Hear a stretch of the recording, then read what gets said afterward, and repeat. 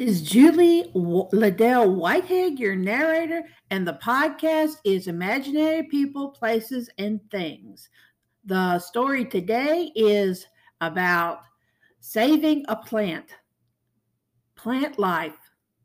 I've never put much stock in talking to plants. It sounds so silly. You won't ever learn to talk back and hold a conversation. But now I'll try anything at all. Please live. You are the last reminder of my grandmother's funeral. You are her favorite flower, the peace lily. You cannot die because you remind me of her in so many ways. She kept peace lilies alive for years after my grandfather's funeral. I've only had you for 3 weeks. My mother gave you to me with strict instructions on how to water you and take care of you. Please live. I'm trying my best. I know the dog likes to chew on your leaves. I know my 1-year-old toddler boy tips you over and spills out your topsoil.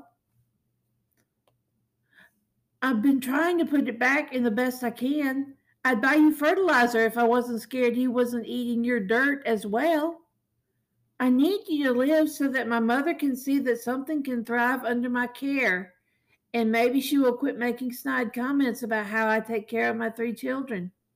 I need you to remind me of my grandmother, who never criticized me in my hearing and loved me so very much. You can't die so soon after she did. I can't mourn her in a flower, too. Please live. I'll keep watering and tending to you if you'll just go on living. Don't look out into the yard and see my other failures with flowers.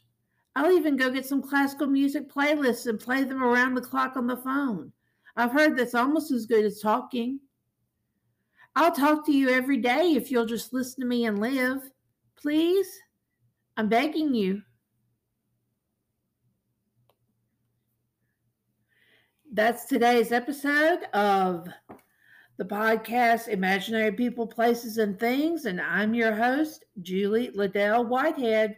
And remember, a story is only as true as you believe it to be.